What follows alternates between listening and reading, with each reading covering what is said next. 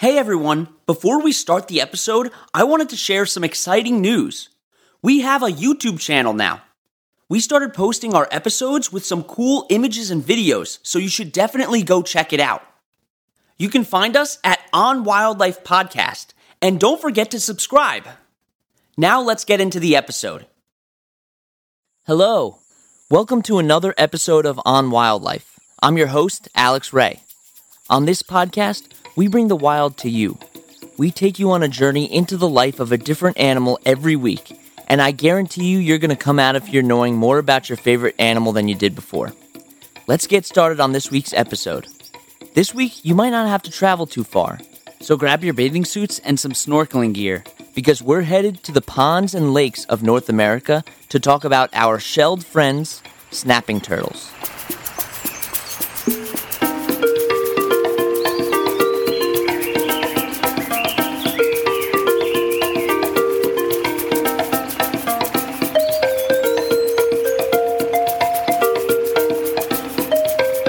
So if you're wondering why I'm focusing on specifically snapping turtles this week instead of all kinds of turtles, it's because there are so many different species of turtles that I just wouldn't be able to cover all of them in one episode. But don't worry, there's going to be a lot of information on this podcast that's not only applicable to snapping turtles, but also a lot of freshwater turtles as well. There are two different species of snapping turtles: the alligator snapping turtle, which is the bigger of the two, and the common snapping turtle. And if you're wondering what a snapping turtle looks like, just picture Bowser from Super Mario Bros. With less teeth. There are some large differences between the common snapping turtle and the alligator snapping turtle. For instance, common snapping turtles can only grow up to about 14 inches and weigh up to 35 pounds, while the alligator snapping turtle can average about 26 inches and 175 pounds. And on top of all that, common snapping turtles can live to be around 30 years old, while alligator snapping turtles live to be around 20 to 70 years old, although there have been exceptions to that. The oldest known living alligator snapping turtle lived in the Newport Aquarium in Kentucky. Her name was Thunder, and she lived to be about 150 years old. She was born over 50 years before sliced bread was invented. Snapping turtles' habitats include lakes, ponds, and swamps, and they spend most of their time in the water. They're able to hold their breath for over 50 minutes before they have to come back up for air. And because they spend most of their time in the water, they have webbed feet that's similar to ducks, which makes them really good swimmers. A lot of snapping turtles are also nocturnal, which means that they sleep during the day and are awake at night. Turtles are reptiles, which means that they're closely related to lizards and snakes. They're one of the oldest reptile groups in the world, beating alligators, snakes, and crocodiles. There are some fossils from turtles which have been dated to be over 200 million years old. Humans have only been around for about 200,000 years. And because turtles are reptiles, they can't regulate their body temperature the same way that we do. All living organisms have to maintain a state of homeostasis. Basically, what homeostasis means is that your body is stable or in equilibrium, and that can include your body temperature. When humans are in a state of homeostasis, our body temperature is around 98 degrees Fahrenheit, and our body keeps that temperature for us. When it's getting too cold out, our muscles will contract, which warms us up, and that's why we shiver when it's really cold out. Turtles and other reptiles are a little different. They're what we call ectotherms, which means that they need to use the environment around them to maintain a stable body temperature. This is why you'll often see them on a log or a rock sunbathing. They're actually using the sun to warm up their own body temperature. Another way to say that an animal is an ectotherm is by calling them cold-blooded. Let's take a short break, and when we come back, I'm going to start talking about snapping turtle eating habits and also their most defining feature, their shells.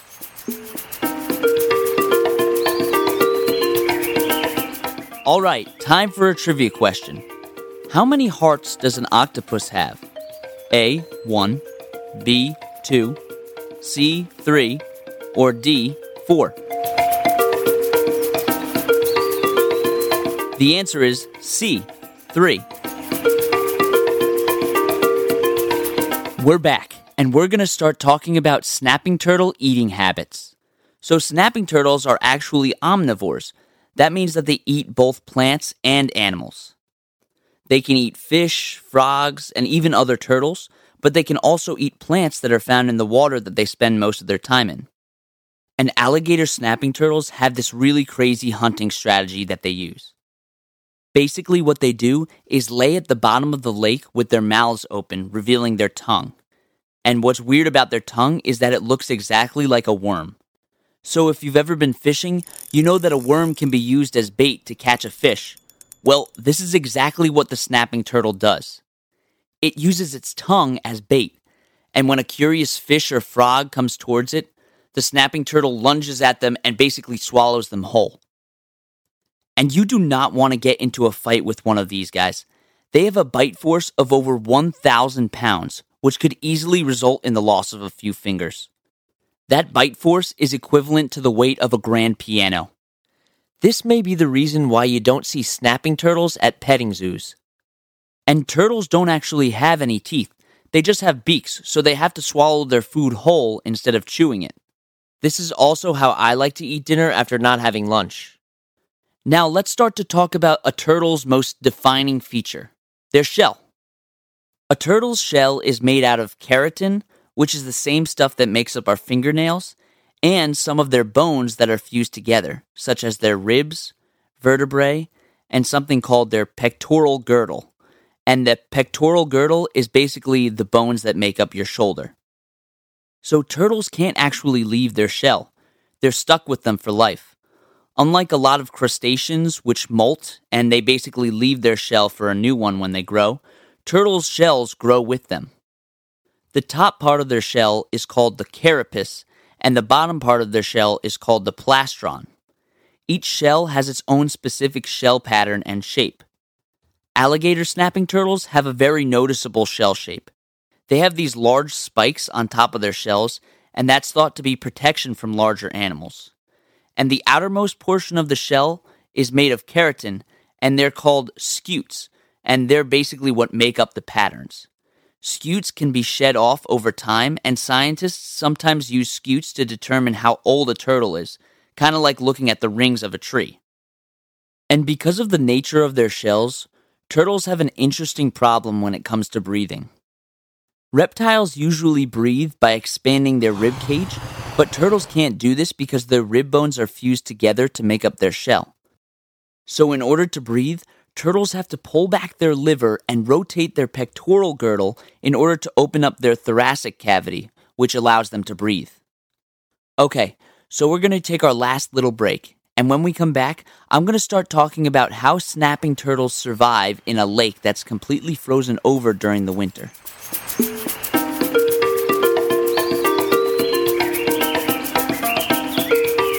If you want more information about snapping turtles, or you want to suggest a new animal for me to talk about, you can email onwildlife.podcast@gmail.com.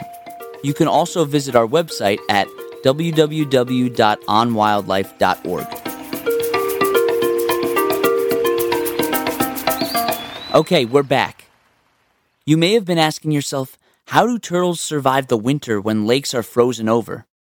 After all, they do spend the majority of their time in the water. Well, snapping turtles and a lot of other freshwater turtles have adapted a lot of really awesome mechanisms that help them survive during the winter.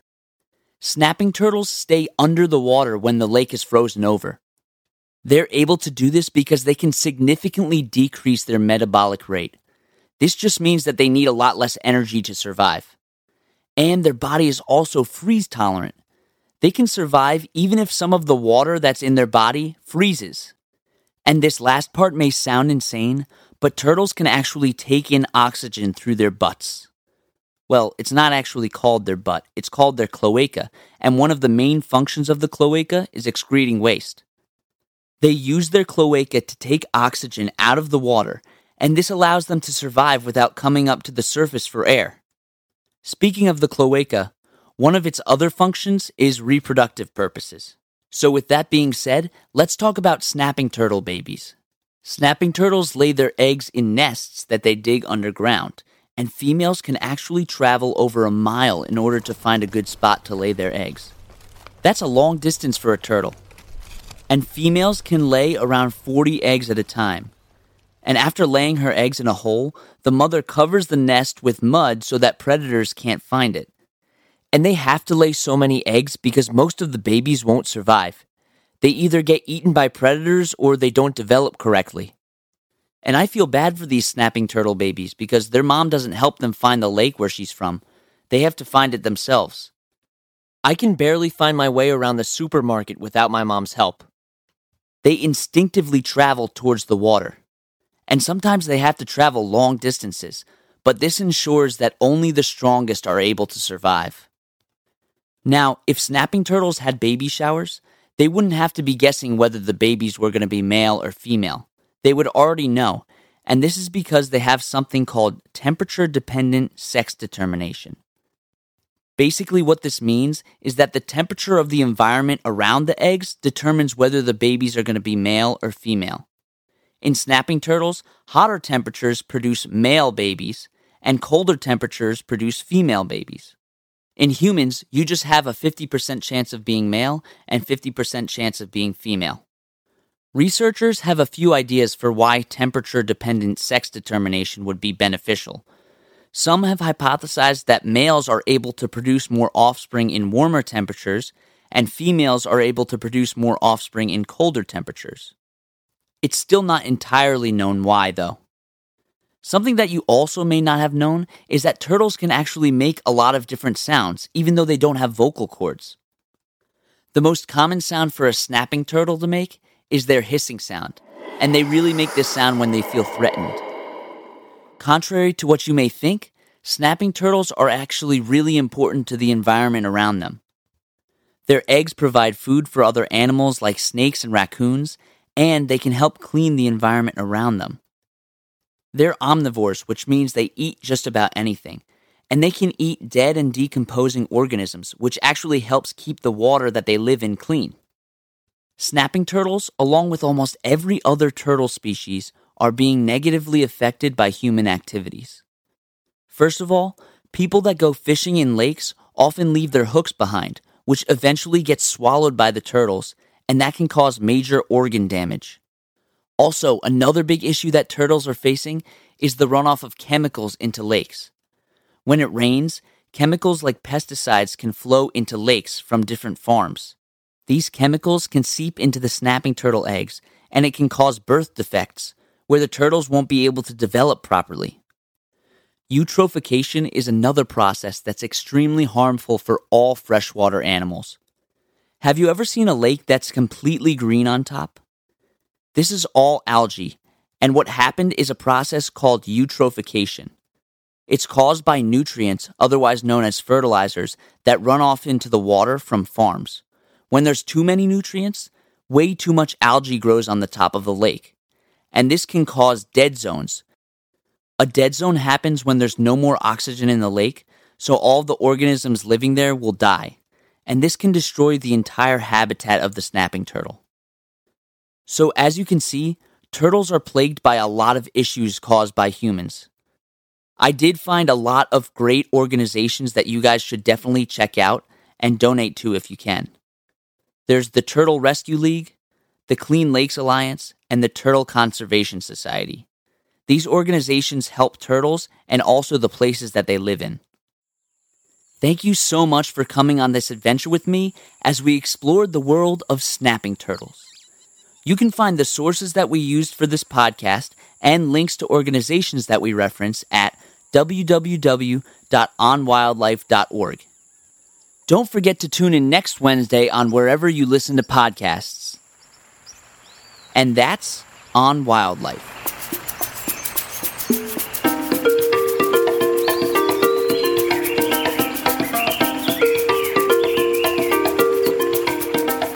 You've been listening to On Wildlife with Alex Ray, brought to you every Wednesday.